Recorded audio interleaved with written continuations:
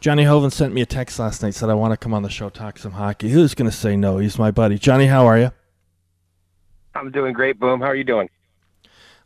Looking forward to some action. Here, there's one main question I want to ask you, because I think it's the only question that matters. I had you on the show when the season started, and I asked you the question, do you consider the Los Angeles Kings a cup contender? And you were non-committal, and there was reason. Well, they hadn't won a playoff series yet, haven't proven they could beat McDavid, and their goaltending tandem may leave something to be desired. Cam Talbot, Phoenix Copley. Now they're playing amazing hockey. They're crushing everybody. We're 6 weeks into the season. I'll ask you again, do you now consider the Kings a cup contender?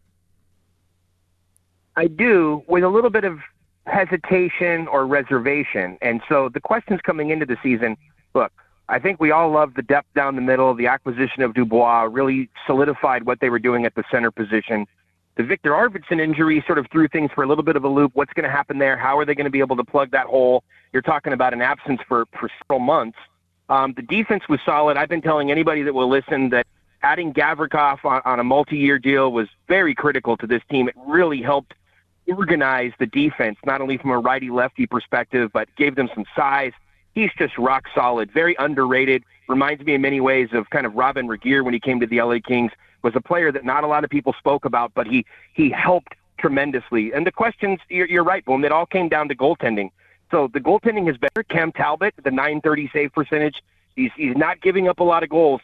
A very heavy workload, though, for number 39. So that's been a little bit of a concern as they move forward. Will they be able to give him enough rest?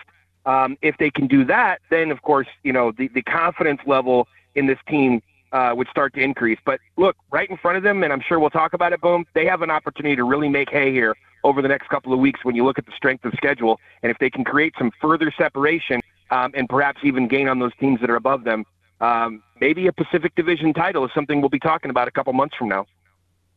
Let's give some credit to the plumbers and the guys who are doing the legwork as well. In the Kings' last 7 games, they're 26 for 26 on the penalty kill. That's amazing. Well, the penalty kill, which was absolutely a disaster last season, and the power play was, getting all of the attention and bright lights. This season, the penalty kill has really turned around. It's been great, top 3 in the league pretty much most of the year. I think they've gone 6 games in a row or something without giving up a goal now. So solid job on the penalty kill. You talk about the workmen of the team and the plumbers. It's not only the penalty kill, but it's also that fourth line. I think Todd referred to it as magic the other day. Blake Lizotte, who missed the last game, but he's been outstanding at, moving him from the 3C back to his natural home at 4C was the right move. And you look at a guy like Carl Grundstrom. He continues, in my mind, to be one of the unsung heroes of this team. He gets the job done. He's commonly referred to as a Dustin Brown light. He's not afraid to play the body. He's able to pot some goals. Just a real solid player, capable of playing right or left side, could even be elevated to the third line if needed. But McClellan hasn't felt the need really to do that, getting the job done on that third line with Kaliev and with the rookie Alex Laferriere. So it's been a lot of fun to watch this team. And, hey, you circled the Ducks and the Kings about 3 weeks ago when we spoke, Boom, and sure enough, that's coming up on Friday. Best story for the Kings this year is the evolution of Quinton Byfield. We had to be patient. We're watching it happen in front of us. 15 points in 17 games, including a beautiful pass to Anze Kopitar the other night in a victory over the Coyotes. What do you think has been the key to his continued development? Patience and confidence. So for all the haters and for everybody on social media who wanted to dog the kid over the last couple of years, he was able to basically put some headphones on, drown out the noise, listen to guys like Coach McClellan, listen to scouts like Mark Yannetti who drafted him, listen to the general manager in Rob Blake, all of the coaches on the development side, whether you're talking about Marco Sturm in the Ontario Reign, who he spent a couple of stints with here over the last couple of years, or guys like Glenn Murray and Nelson Emerson, et cetera, listening to all of these guys who were, majority of them were former players in the National Hockey League, and or have a tremendous amount of experience with drafting and developing young players, and to say, hey, Q, you're going to be okay. You're a very young player. You're still growing into your body. Let's pair you up with Kopitar, and let's get that mentorship. And just look at Adrian Kempe as a prime example. It's funny because we had Coach Mike Stuthers on our podcast the other day, and he's talking about the importance of Kempe's development playing alongside Kopitar. And now we're seeing that same thing with Kopitar and Byfield. And, Boom, the one thing that I pointed to a lot when it comes to Byfield, when people want to look at the stats and they want to dog the player, I just talked to Anze Kopitar. And Anze Kopitar, a guy who's been in the league now for over 1,000 games, he's going into the Hall of Fame, a multi-time Stanley Cup winner, Selke Trophy, et cetera, when he gives him the vote of confidence, and I'm talking about off the rep, Boom, I'm not talking about what they say publicly, to pump a guy's tires. Kopitar really likes playing with this kid. And if it's good enough for Anze Kopitar, it should be good enough for the rest of the hockey world as well. Okay, so the next question I'm asking, I've asked you before historically, and I don't think you love the question, but it needs to be asked. Sean Walker is thriving in Philadelphia, playing great, huge turnaround. Sean Durzi is thriving in Arizona. It's happened before. Players leave in LA and they go to new heights. Do you look at those two situations and go, geez, why didn't the Kings extract more from these players? Or do you just say, it was a crowded blue line, we've got a bunch of great defenders, and for those guys to reach those climbs, they were going to have to find it elsewhere?